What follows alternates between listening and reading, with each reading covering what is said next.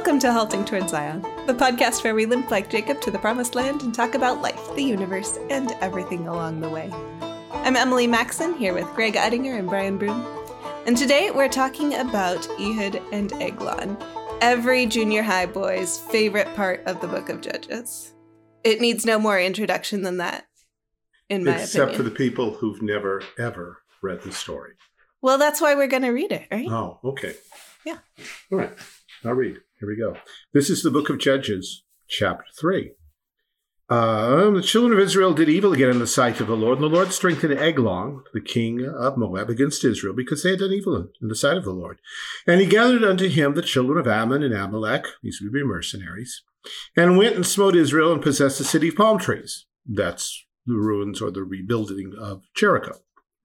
So, and that's a key point, because that the valley or the narrow defile that runs down from Jerusalem toward Jericho is the one key egress and access from the Promised Land across Jordan.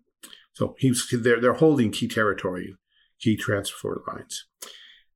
And went and smote Israel and possessed the city of palm trees, and the children of Israel served Eglon, king of Moab, 18 years. But when the children of Israel cried unto the Lord, that is, they repented, the Lord raised them up a deliverer, Ehud, the son of Gera, a Benjamite, a man left-handed, and by him the children of Israel sent a present unto Eglon, king of Moab. The Benjamites, left-handedness seems to have run in the tribe. We will run into this more times in the former prophets. In Judges, we'll run into a bunch of left-handed Benjamites, and later on, I believe in the time of David, we come across them again.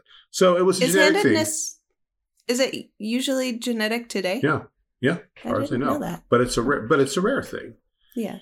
I mean, if you want to find out in a role-playing game whether you're left-handed or right-handed or ambidextrous, you roll a 20-sided die and a 6-sided die. If the 20-sided die is higher, you're right-handed. The 6-sided die is higher, you're left-handed. And if the numbers come out the same, you're ambidextrous. And those actually do fit percentages pretty well. Wow, so, that's more complicated than 1 in 4, which is what I thought. Yeah, no, it's not like that. Anyhow, there's actually a meta pun here. Because when Benjamin was born to Rachel, that's Jacob right. called him Ben-Ami, so the son of my right hand. The son of my right hand, except he's left-handed. Ironic. But in that world, left-handedness was looked upon as unusual to the point of being a deformity. And so most nations, tribes, cities, peoples didn't let their children be left-handed. They beat it out of them. And so if you're left-handed and you're allowed to get away with it, obviously you're not very bright, nothing to worry about. But in Israel, they understood that this is simply one of God's gifts. So he's left-handed, and it's going to be important. Well, they send a present. The word is tribute. They're sending tribute because Moab is their overlords right now. But this man Ehud, this leader of the tribe, makes himself a dagger. Verse 16, but Ehud made him a dagger which had 2 edges of a cubit length, so about, 18 inches long, give or take? And he did gird it under his raiment upon his right thigh. Now, right-handed people draw from the left, but left-handed people draw from the right. Guards who are not serious about their work will pat you down on your right side, the side you would draw from. They'll ignore the other because no one draws over. That's cross-drawing, and nobody does that. So as long as the guards Government workers, always known for taking the path of least resistance. Yeah, so there you go. And he brought the present unto Eglon, king of Moab. And Eglon was a very fat man. Body shaming going on here. No, but it plays into the story. It's important detail. God doesn't throw that in just to mock him, although mockage is happening. And he brought the present unto Eglon, king of Moab. Eglon was a very fat man. And when he made an end to offer the present, he sent away the people that bear the present, the bearers. But he himself turned again from the quarries that were by Gilgal. Quarries is not very clear. The margin note says graven images. It may be that there were idols that they had set up publicly to sort of mark their dominance. Whatever it was something that served as a boundary line or maybe a mental trigger. And so Ehud lets his guys go beyond that. He turns around now and goes back to talk to the king a second time. He goes back and says, I have a secret errand unto thee. So again, he has some place, some position as an Israelite leader. And of course, that's important to our whole discussion here. Because the king doesn't say, "Who are you? Go away." He says, "Keep silence. You have a secret errand, a secret mission. Maybe you know something. Maybe you know about some kind of conspiracy against me. I don't trust all my guys. Maybe this is important." And if he won't tell in front of my advisors, maybe one of them says, "All right, everybody get out of here. I need to talk to this guy alone." Notice how absolutely confident Eglon is, because he's not afraid of Ehud. He's got hired security. What does he need to worry about? Yeah, well, but he's kicking them all out, see? But he's been patted down. He's made it past the security check. Right, he's been through the metal detector and all that, and nothing showed up. He said, "Keep silence," and all that stood by him went out from him. And Ehud came unto him. So they move up into a summer parlor, the King James said. It's a patio on the roof that's walled in with lattices, not glass for windows. And so the king is there, and Ehud is there, and Ehud says, "I have a message from God unto thee." And the king rises up out of his seat, because when God speaks, it is appropriate for those who hear to stand up and show respect by listening, which once upon a time was common in Christian liturgies, but not so much anymore. So the king's rising, which makes this a whole lot easier to do, because if he's sitting on his throne, the target's a little sketchier. And Ehud put forth his left hand. So again, the king does not instantly sense a threat here, because what's he got over there? Parchment, some piece of information, some clue. So he's watching, and he takes the dagger from his right thigh and thrust it into his belly. And the haft also went in after the blade. He is so fat that the fat actually acts like suction and pulls this 18-inch blade all the way in, including the haft. And Ehud's there trying to pull it out, and he can't. So there's some dark comedy going on here. The haft also went in after the blade, and the fat closed upon the blade so that he could not draw the dagger out of his belly. And the dirt came out. He's cut into his colon, and the process excrement starts pouring out the hole the dagger has created, and is going everywhere. Then Ehud went straight through the porch and shut the doors of the parlor and locked them. So while Eglon is gurgling out his last breaths and falling down into his own excrement, our friend Ehud is locking the doors from the inside, going out through one of the lattice doors or windows, and escaping to call an army together. And when he was gone, his servants, Eglon's servants, came, and when they saw that, behold, the doors of the parlor were locked, they said, "Surely he covereth his feet in the summer chamber." There's a nice euphemism. Cover your feet. If you are wearing robes and you need to drop them, sort of like today when a gentleman needs to use the facilities, he needs to kind of drop his pants, the pants cover the feet. That's what's going on here. They can smell the odor. And they're waving their hands in front of their nose saying, "Okay, he's using the bathroom. Oh, boy, it's terrible." Yeah, well, nothing to do there, is there? No, I guess not. So they're not shocked or surprised by the smell. This guy is gross in his eating habits and gross in his elimination. And so they're just waiting, and they're waiting, and they're waiting. And they tarried till they were ashamed. Eventually they get embarrassed. Wait, what is he doing in there? Still smells horrible. In fact, it smells worse. Some other smell is kicking in there. We can't just stand here forever. It's already been like 2 or 3 hours. Okay, someone get a key? They get a key. Behold, he opened not the door of the parlor. Therefore they took a key and opened them. And behold, their lord was fallen down dead on the earth. Ehud escaped while they tarried, passed beyond the Chorus, escaped to Siriath. And it came to pass when he was come that he blew a trumpet in the mount of Ephraim. And the children of Israel went down with him from the mount, and he before them. So he's leading them. And he said unto them, "Follow after me, for the Lord hath delivered your enemies, the Moabites, into your hand." And they went down after him and took the fords of Jordan toward Moab. and suffered not a man to pass over. And they slew of Moab at that time about 10,000 men, all lusty and all men of valor, and there escaped not a man.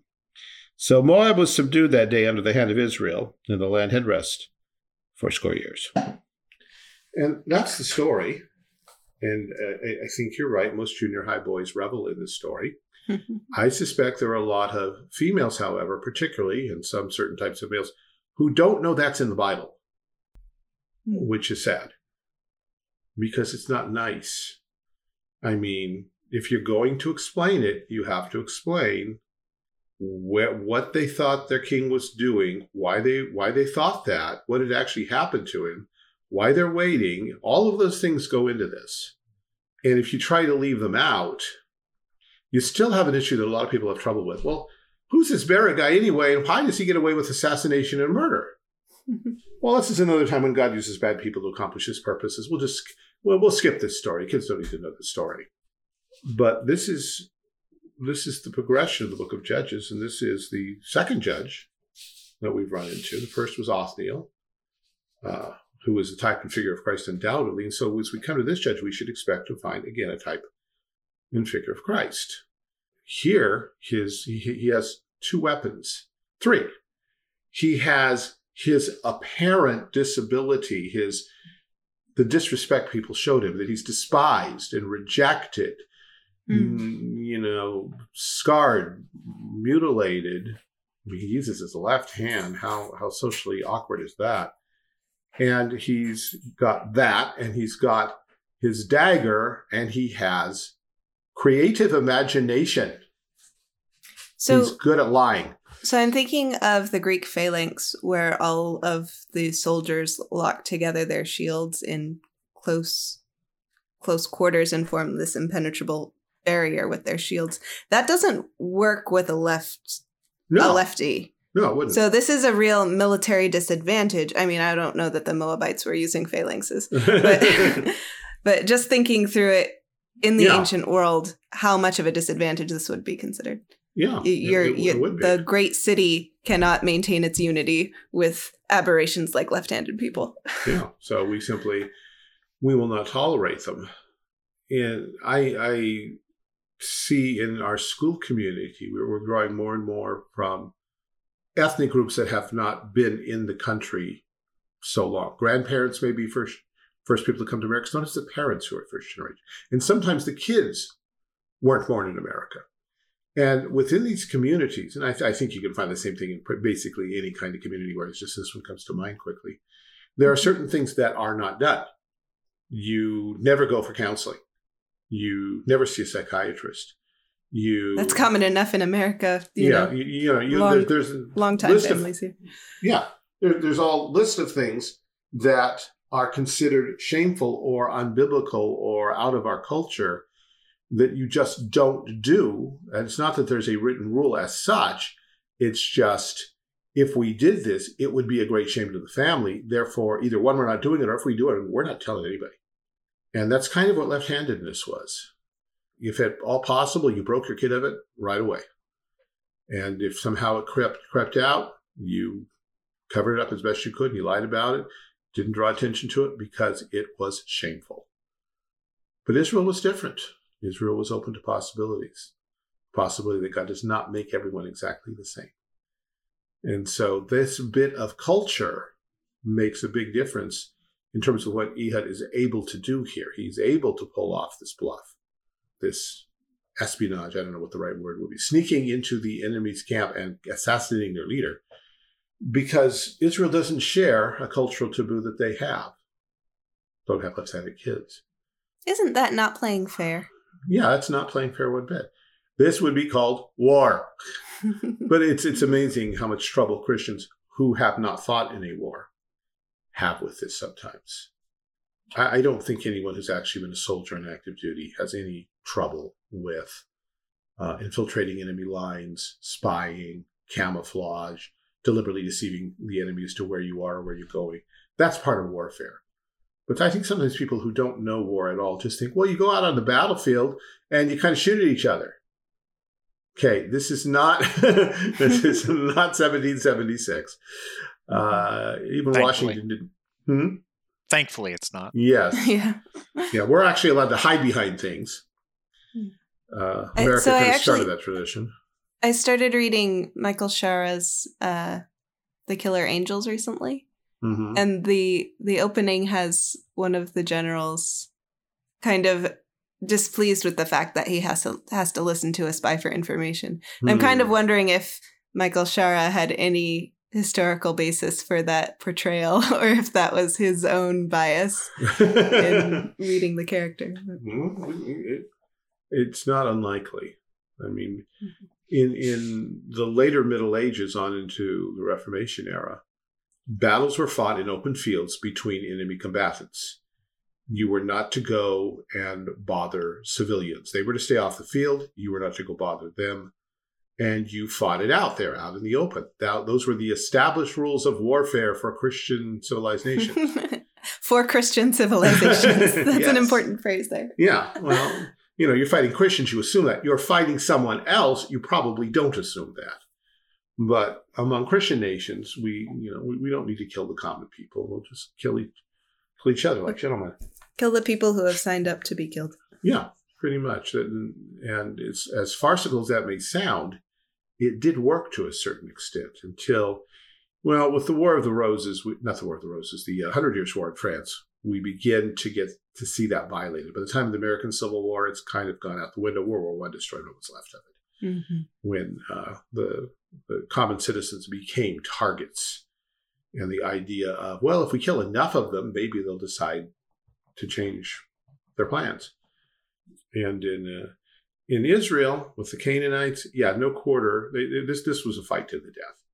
And so you got who you could. And Ehud realizes that if he can win a decisive victory, he can get a following. But as in other cases that we're going to run into in the book of Judges, without the leader making the first decisive strike, no one wants to follow. Think of David and Goliath. If you don't take out the big man, nobody else is willing to invest or risk their lives. So this is what he's doing. This is not simply personal anger. Boy, I hate these guys. Boy, I'd just give a chance to kill this king. He understands what he has to do. He is the leader, the judge, war leader and civil judge, and the one that God has put in authority, the one that the people recognize as authority. If he can't fight a battle, why is anyone else going to want to? This brings us to another question. Does this mean then that in warfare, it's all right to go targeting national leaders? As I recall, we did that not long ago.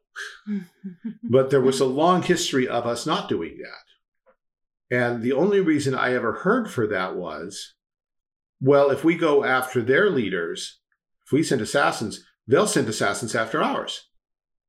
And your point would be, well, we don't want to get killed. I mean, we're the brains here. They can kill other people, but if we have a nice gentleman's agreement between the leaders and none of us are going out, at least till the very end, then we can have a nice peaceful war and I can go to sleep every night safe, not knowing that ninja assassins are coming through my window. That's like Lord Farquaad in Shrek. Some of you may die, but that is a sacrifice I am willing to make. Exactly. And so here's this guy. He's, aside from being brave, aside from his faith in God, we're not told that he's a great warrior. We're not told that he does anything else on a military basis. He gives orders. He summons the troops. Apparently, he's the one who has the strategy of taking the fords and giving the orders. But we're not told he's like David's mighty men who take out hundreds or thousands of Philistines single-handedly. He is in a position of responsibility, and he understands that to turn the tide, he has to strike first. And by taking out their leader, he opens himself up to all kinds of things. But they're already enslaved. They already know who he is. What's he got to lose? He has a world to gain for the kingdom of God. And so somewhere in here, the word vigilante has to come up, if only to dismiss it almost immediately.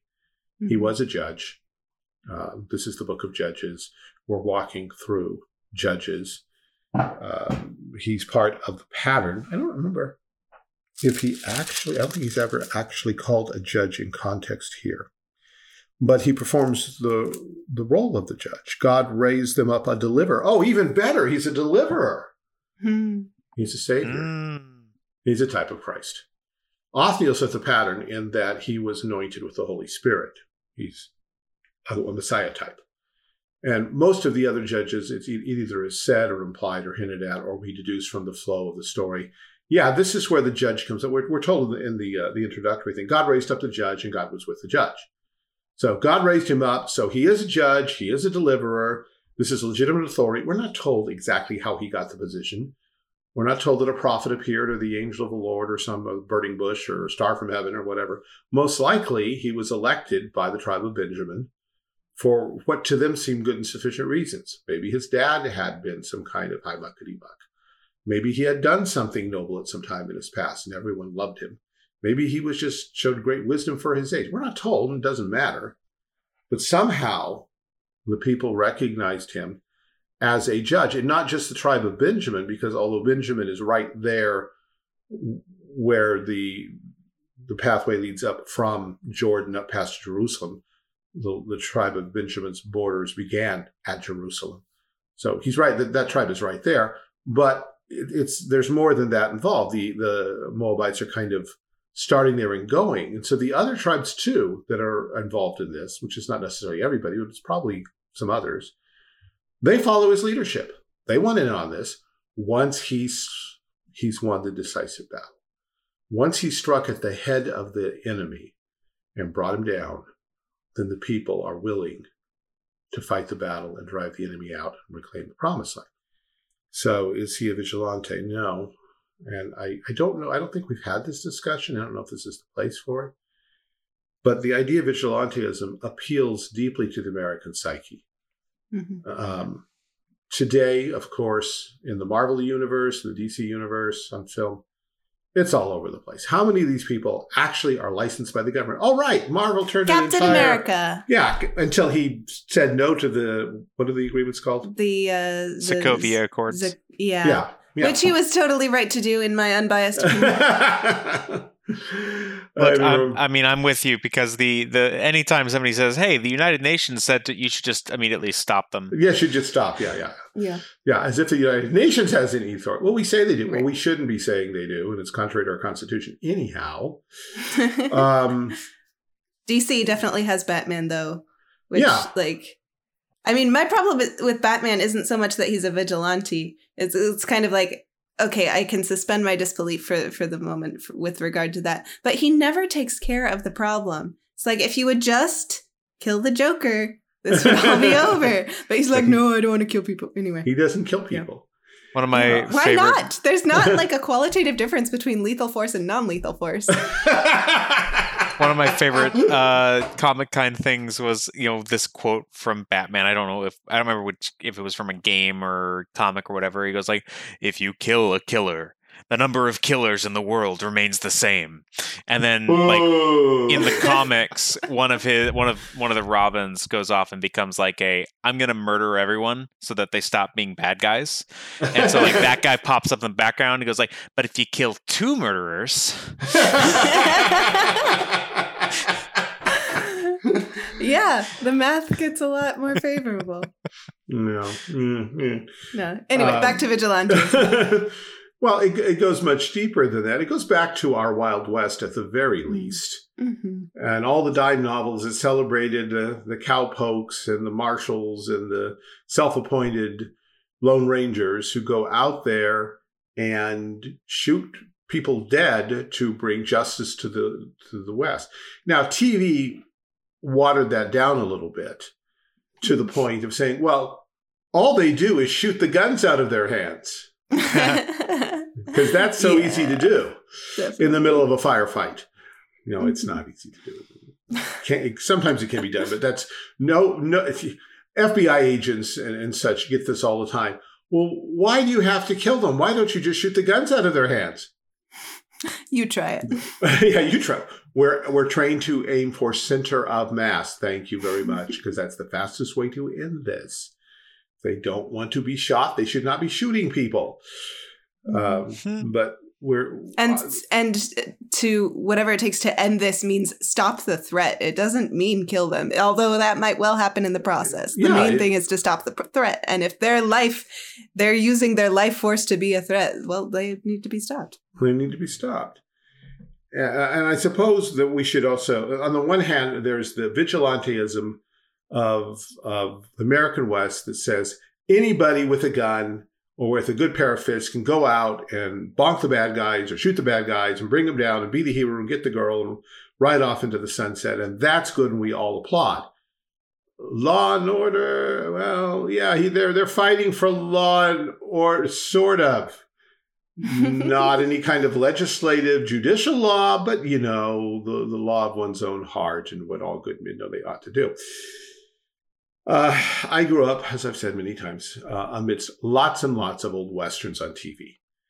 And pretty much all of them, at some point or another, the hero, if it was designed for kids, yes, he shoots the gun out of the guy's hand. Think Lone Ranger, think Cisco Kid. The actor who played the Cisco Kid made a point never to shoot anybody. The Lone Ranger, shoot the guns out of their hands. That's fine. Those are for kids. For adults, the prime time shows, they normally ended up killing somebody. Of course, they had to. It was the only way to save somebody, but it was a regular thing.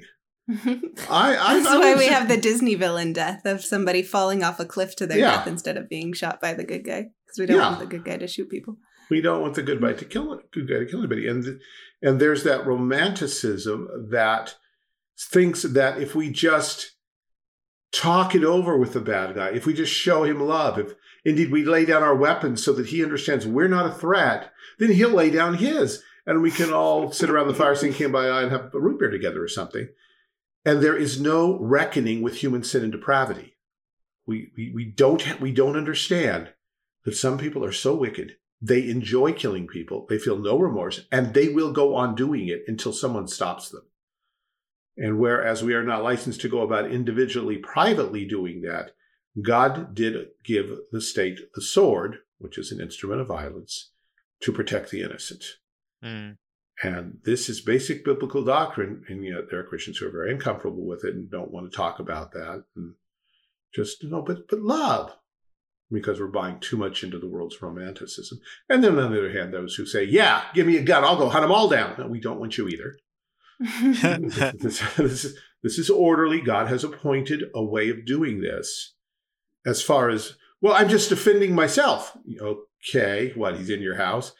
Well, he's on the porch or in the street or the next street over or... He's in the neighborhood someplace. Yeah, I'm just going to go for a drive. And if I encounter it, no. The Bible is pretty specific. There are two case laws, I think, that reflect on the issue of vigilantism or self-defense or raising a weapon in defense of someone. The obvious one is in Exodus, 22, where if you're in home at night and there's an intruder in your house, you have a right of self-defense up to and including killing him. No questions asked, because no one should be in your house in the middle of the night when it's dark. Now, the implication is you don't know who this is. If he stumbles through the door and says, honey, I'm home, that's probably a clue that he's just got the wrong house and that he may be drunk, but he's not a threat. The assumption is you do not know who this is. It is dark. They could not just flip a switch and have a light on, or pull out a flashlight and shine it in his face. So you do not know who it is. You do not know if he's armed or not. He is in your house at night where he has absolutely no business. Generally, these were one-room houses where husbands and wives and children and animals all slept together. So he is not just threatening you in your bedroom or office or living room. He's right there in the bedroom with all of you together, and you don't know who it is. And he may have a weapon. Under such circumstances, you are allowed to use deadly force, and it's on him. However, the Bible says, if the sun be risen upon him, that is, light's coming through, you see his face just fine, and you see what he's holding is a broken beer bottle. Okay, at this point, you have lots of options, yelling, screaming, tackling him, trying to get everyone out the door, and only as a last line of defense do you have any business trying to kill him. Because you know who he is, you can get the posse together, get the judges, and find him and do all that. In our generation, dial 911 could give his description to the police. And if he's just out on your porch or out in your barn, no. In biblical law, that doesn't work. And in California law, it doesn't work. I once asked the question of a friend of mine, a former student who was, at the time, I believe, is a deputy DA. Now he's a Superior Court judge. And I said, this is what the Bible says. How does California law? Said, yeah, that's pretty much it. Because unless he's right in your house, don't even think about it. Call the police or just get out of there. Because the Bible does respect life. You don't just say, well, he's trespassing, I get to kill him, right? No, you don't, as a matter of fact. The other case law that bears on this, and very, very indirectly, but I think it's a valid call, the case where a raped or a woman, a married woman, is being raped in the city. And it says, if it's in the city and she's found that she's been sexually violated, the assumption is, and again, this is the quick overview, and there are a million what ifs that hang on it. But to make the point is, if she's in the city and we didn't hear her, then the assumption is she consented, because no woman wants to be raped. Now, why would she call out? Because that's only going to make the guy more evil or more mad, and he presumably has a weapon, or she'd be kicking him in places anyhow. So you hear a woman scream rape in ancient Israel. What is your job? What is your responsibility? Your responsibility is to run toward the scream as fast as you can and confront a man who presumably will be armed. Is that really safe? Well, if we all got swords, then yeah, it probably is, because you're a member of the militia. You've been trained in how to use the sword. You have your sword with you. You can take this guy out. You can rescue the woman. In other words, the woman, insofar as it is possible for her, is required to call for help. And you can think, well, what if she can't? What if? Yes, understood. Those are all valid what ifs. But the assumption here is if she could have called and didn't, then she's blameworthy. On the other hand, if she's out in the countryside, we simply assume she was raped and the guy is executed, and he doesn't get to question her or anything. It's just over for him. But the possibility of help, that help is a real possibility. That is, people who are armed are expected to come running if you cry rape. Of course, it would be really nice if the woman were armed with, say, a great equalizing weapon that would negate any difference in size and strength between her and her attacker. For instance, that'd be really nice. Just hypothetically. AK-47? Yeah, one of those. There is a story. I don't know if I've used it yet. We will use it again when we get to Deborah, but I'm going to go ahead and put it out there anyway. There was a young woman in Texas. Of course, it was Texas. Her husband had recently died of cancer. He'd been military, I believe, and had left a couple of guns around the house. She had a new baby. And some guys came to the door and kind of were harassing her, talking at her. They were probably drunk. But she shoos them off, but she kind of listens at the door and locks the door. But it sounds like they're not going away. They're still there. Voices are rising. And she's getting worried. And then she begins to hear pounding on the door. Let us in, let us in. She goes to first she takes the baby, puts the baby in another room where it will be safe. And she gets her shotgun and calls the sheriff and says, there are a couple of thugs at my door. They've been pounding at the door. Now they're trying to force the door now. I am alone. I have a baby. If they cross the threshold, can I shoot them dead? And the police responders, I can't really tell you. The door is about to give way. Can I shoot them? Well, we can have a guy there real soon. In fact, we've dispatched somebody. It's too late. The door's about to give now. Can I shoot them? I can't tell you can shoot them, but I can tell you that you have to protect that baby. Thank you. Yes. And the DA chose not to press charges. Good. Yes. We'll come back to the story when we talk about I feel jail. like that case might have gone down differently in California. Yeah, it really might have. Yeah. So, yes, the thought that certainly men who serve in the militia will likely be armed doesn't mean that women can't be armed too. But the whole supposition is she is about to be raped, so if she had a weapon, she probably would not be about to be raped. Mm-hmm. So this is the woman who's not armed. Maybe in the future she'll be armed. So this is what the Bible gives us in terms of self-defense. Is it right to have a lethal weapon on you? Yes. The right to keep and bear arms is as old as at least the English Bill of Rights, 1688-ish, 1689, whatever, right after William and Mary came to the throne. And interestingly there, it's phrased as a religious principle. Christian men have the right to keep and bear arms, the idea being to defend themselves against their persecutors.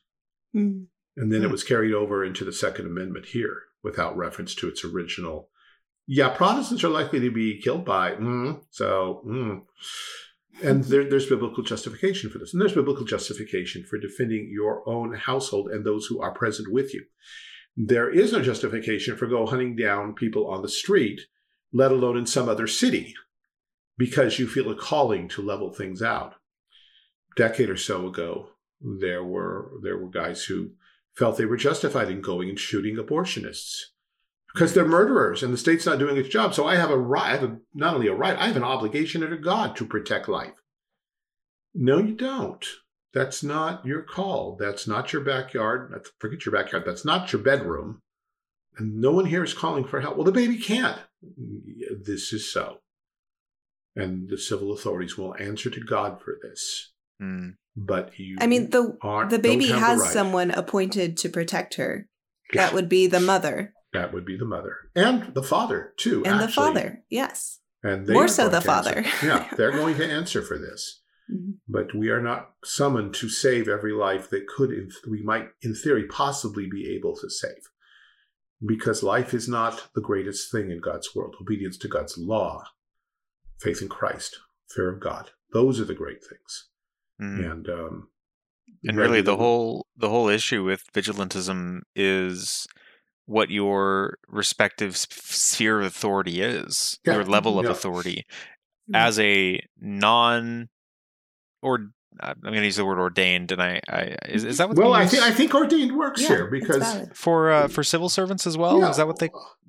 Well, they don't call that, but the Bible assumes that they're ministers of God, deacons of God. So I think ordination's fine as long as we understand it's to a different office. Cool. Okay. So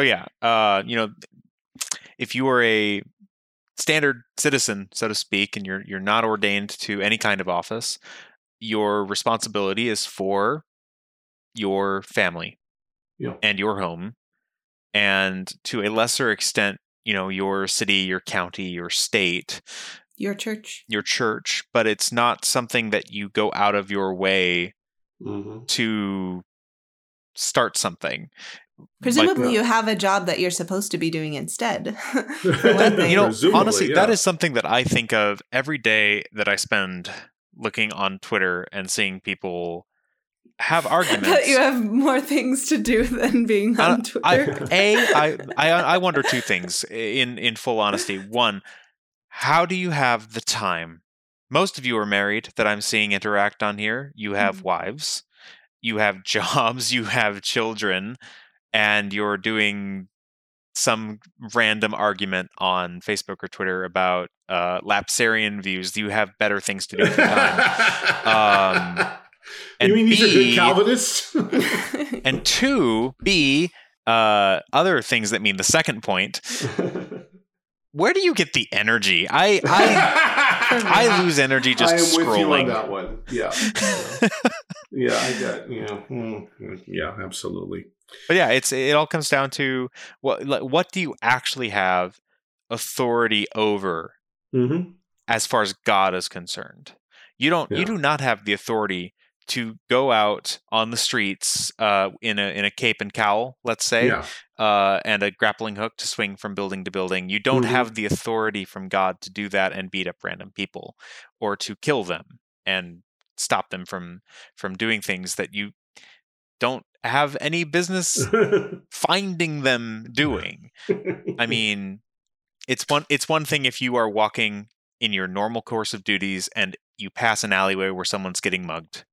Yeah, exactly. That is a categorically different issue. The Samaritan principle. If in his providence God brings you into such a situation where turning it away would be consenting with the thief, the murderer, then you intervene, but you don't go down random alleys all night long trying to find such things, because you get off on it somehow, or it makes you feel good about yourself because you're doing something about the problem. Yeah. Self-righteousness. Well, I see we're getting toward the end, so there is one other thing I would like to mention, and that has to do with my earlier assertion that this story is something that many people have never heard, and they did not hear it they probably haven't heard it preached from the pulpit, and they almost certainly didn't hear it in Sunday school. And there's a couple reasons. One is it's not a nice story, and so we're dealing with a little Neoplatonism and prudish Neo-Victorianism of, we can't talk about excrement and bloodshed and all of that, because that somehow will defile the minds and hearts of our little children. The little children are going to love the Bible all the more for hearing this. I'm sorry, yes. You don't understand children, first of all. Yes.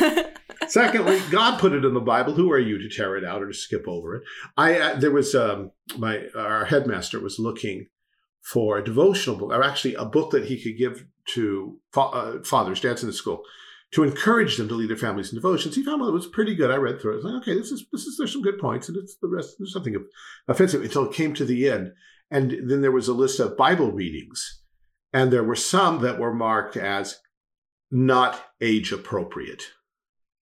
In other words, for what age? Well, it may have been more specific, but the idea is you're talking to your younger kids. Mm-hmm. Skip this when reading to younger kids. Is what I was saying. Said no way. We're back at that. Mm-hmm. The children need to hear the whole Bible. That's what God told Israel. Read the word. Read the law. And the law has some messy, disgusting things in it because people are messy and disgusting, and it addresses it head on. And what are we going to do? Wait until TV teaches our children about homosexuality, about abortion, or are we going to let God teach them first? Mm-hmm. So there's that. The other thing is an entire hermeneutic and philosophy or theology of Scripture that says that the Old Testament, and sometimes, unfortunately, even the New Testament stories, they're Bible time, Bible land, Bible place, Bible story kind of things, which means they kind of float in this etheric Bible times time, and it doesn't matter what order you present them in.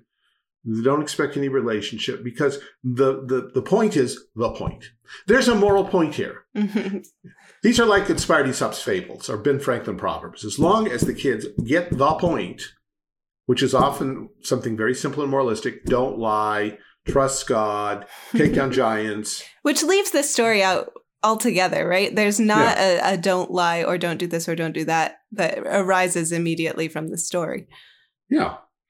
Yeah. What we have here, and I've tried to say it maybe not so subtly, is we have an anointed savior, a deliverer, who strikes at the head of the enemy forces, brings him down in a disgusting manner to thoroughly humiliate him so that all of his troops are now ready to follow him into battle and take back the promised land. That's a lot more important than a moral takeaway. Yeah, that's the story of Jesus. That's what Jesus did for us. Mm-hmm. And it's a story that's echoed throughout the book of Judges and on into Samuel and reaches perhaps his high point in the work of David, particularly as he begins with Goliath. This is a preaching of the gospel. And it falls here because it falls here. This is when it actually historically happened. It happened after Moses, after the 40 years of wandering, after the conquest, after Joshua's dead, after Othniel. And but it's still toward the beginning of the 300 years of the Judges, so there's still the rest of the book that's falling. And as we get to the end of Judges, we'll find out, there are two stories at the end that actually do take place earlier to explain why this was going on. The Levites weren't doing their job. They weren't teaching God's word. They weren't being faithful. Mm-hmm. And so that's the background for this. Why are the people falling into sin again and again? Why do we need special saviors? Because God's appointed ministers aren't teaching his word and aren't being faithful to their wives and aren't guarding their flocks and aren't guarding worship. I think that's a relevant message for today. Mm-hmm. But if you pull it out of that context, you miss it all, and you miss one more key step in the coming of Christ. Because what happens if Moab seizes that area of land permanently? That's Jerusalem. That's Bethlehem. That's all that area. What if when it's time for Jesus to come, Moab still holds that because we never got it back? Oops. It's part of the story. And it's an important part. And so as we are Bible teachers, Sunday school teachers, parents teaching their kids at home, we need to tell the stories in order. And the kids, when they're done, need to be able to tell us the order of the story so that they can see how this is all leading up to Jesus, how at each stage we're picturing it and prophesying and preaching Jesus risen, Jesus conquering. Mm-hmm. And this is a problem with how we teach reading as well as the Bible. I was just noticing in one of the reading lessons I was giving to some fifth graders that they were supposed to identify the purpose of a paragraph, a sample paragraph. And one of the options given, the options were like to entertain, to persuade, to inform. And then there was this fourth category of to teach a lesson. And of course, guess what kind of paragraph fell into that category was a summary of a Bible story. Of course. Of course. And, I don't want to rag on the curriculum because, for one thing, it's very hard to find good Christian curricula. It's very hard. Very hard. And, I mean, it wasn't that hard to sort of amend and say, we don't really need that category because this is informing us something about something that happened, So it's easy to reassign, but, it's something to pay attention to for sure as you're educating your children or having them educated. Yes. All right. Well, that is a good place to wrap up and have some recommendations. Can I go first? You can go Please first. do. Great, because we talked a little bit about Westerns, and so this is a perfect time to bring up my favorite spoof Western, which is called Hallelujah Trail. Oh, okay. I don't know if it's so much a spoof as an affectionate parody. It's just delightful. It's a very long movie. It's like 3 hours, but it's older. It was made in the 60s, I think. And it's not quite a musical, but you will get the song stuck in your head. And it's just a rollicking good time. You've got these miners out in Colorado who are running out of whiskey. And of course, this is a problem. Why are miners drinking alcohol without their parents present? Miners, M-I-N-E-R-S. People mining in the mines. Thank you, Brian. You're welcome. This is an audio production. And so you've got a shipment of whiskey coming from the East Coast to Colorado. However, the U.S. Marshals have heard word that there is a band of Indians coming to intercept the shipment. And we all know how much we don't want the whiskey to fall into the hands of the hostile Indians. Meanwhile, there is also, marching to Denver, a battalion of temperance ladies who do not want the whiskey to arrive in Denver. Oh, wait, I'm remembering this now. Oh, no. It's amazing. Hallelujah Trail. Hallelujah Trail. My gosh. Yeah. Okay, Brian? I will go next because I have a movie recommendation as well. And maybe I forgot what you said you were going to recommend earlier. But in any case, my recommendation is for the original starring Jimmy Stewart, Rear Window. Oh, yes. Which I just watched this past week. And Grace Kelly. You and can't Grace leave out Kelly. Grace Kelly. That's true. I can't. And it is phenomenally good. Yes. I will say I watched that one and another Alfred Hitchcock film this week, which I will recommend next week. So I'm not going to name it, but I found it very funny how he structures the timing of his movies, because they can. I don't want to say they drag, because they don't. They're very interesting all the way through, but like they'll just be like this slow burn. Right. And it's almost like you're watching a fuse go for a mile. And it's just chugging along, and it's building up, and then eventually, like within the last 10 minutes of the movie, it splits into 4. And you're like, oh, now it's really intense. And then it leads to, 1,400 barrels of dynamite stuck in a hill somewhere, and then everything explodes and it's done. And that's the movie. It's like his timing is just like, okay, we're up to the moment, and it's concluded. Okay, now we're done. Go home. Yeah. You're fine. You know how it ends now. Yeah. And I found that very interesting. Like, there's very little time for denouement. Yeah. Even Rear Window, which gave you more time than the other one that I watched, it was like you get a 2-minute scene, or maybe a 1-minute scene. It's about 1 minute, yeah. It's like Grace Kelly is goes from reading. Don't spoil the ending for this one sort of thing to reading something else. Well, yes, there's that. That makes a lot of sense now that you mention it. Like, I've not seen very much Hitchcock. Like, I've seen The Birds, I've seen Vertigo, and the one that I enjoyed was Rear Window. Yeah. Rear Window is very good. Yeah. I guess technically I've seen North by Northwest, but it's been many years. So, yeah. Yeah. I'd seen The Birds before. For years, that was the only Hitchcock film I'd seen. I will tell you someday about my experience with birds, but not right now. With the movie The Birds or with the animal? I have a story that goes with trying to watch The Birds with a bunch of college kids. It was special. Anyhow, by the way, remind me someday for my recommendation on Westerns, because I hate Westerns. But there's one I absolutely love, but it's not yours, so I'll tell you some other time. I was asking my wife, as you both know, for some kind of recommendation, and she recommended teaching old idioms, figures of speech, expressions that were once common to our parents or grandparents, but today's generation just looks at you and says, "What?" Or more literally, "What does that mean, Mrs. Ettinger?" It means, I have to explain this. There are books that, and no doubt websites, that introduce you to old idioms.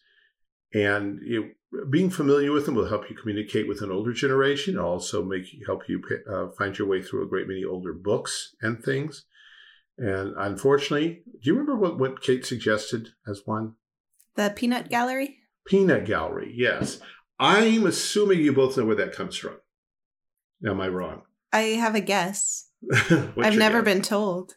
Oh, okay. So I'm guessing that in theaters there used to be cheap seats where people would bring peanuts and throw the shells at people. Am I very far off? That's a great guess. No, that's not it. Darn it. There was an old kids show on early TV, black and white, called Howdy Doody. Oh, I know that song. It was a puppet show. Yes. Gets stuck in my head. Howdy Doody. Yeah. The kids, it was filmed live, and so kids who were invited they made up the studio audience, and they were put off to one side where no doubt the staff members and parents could keep an eye on them. That was called the Peanut Gallery because they're little peanuts. Oh. So Peanut Gallery has come to mean a collection of people who are sitting and watching, but really we don't want involved and have no right really to say anything because they're too stupid. And so we say things like, they're distinct from hecklers. Yeah, no, they're not hecklers. There's like no comments from the Peanut Gallery.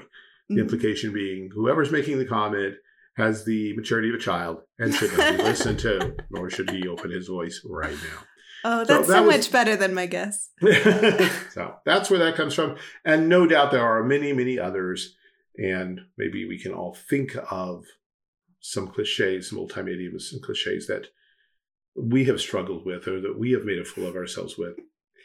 Okay, maybe not. Anyway, we go. Well, so my Aunt Lou, bless her heart, she came from Cape Girardeau, Missouri. And we would hang out with her when I was a young teenager, and she was in her 80s and 90s at the time. And she had all of these amazing idioms. And she was a drama teacher back in Southern California before she retired. But she would always say, like, there's more than one way to skin a cat. Or, no, there's more than one way to kill a cat than kissing it to death. That was the other one. Okay, then. Something would be like taking coal to Newcastle. Or, I don't know. There were a lot of dead cats in her analogies. Maybe, yeah, lots of dead cats. Anyway, yeah. I just had to share those examples. Thank you. They couldn't be passed That's on. an interesting example. Maybe you can remember some more of her charming idioms. All right. Well, there we go. The end. Thank you so much for listening. Thanks also to David, our producer, and my lawfully wedded husband. Thank you to our financial supporters. We appreciate you helping to keep the show rolling. If you'd like to join the numbers of our financial supporters, you can visit our website, anchor.fm/halting towards Zion. We have a Facebook page under the same name. If you want to get in touch with us, you can reach out to haltingtowardszion@gmail.com. You can find our podcast pretty much anywhere. If you like to get your podcasts somewhere that we are not, please let us know. We do know we are on YouTube, Rumble, Apple Podcasts, Google Play, etc., etc., etc. Name that Rodgers and Hammerstein play. King and I. Thank you. All right. Have a good night. We will see you next week.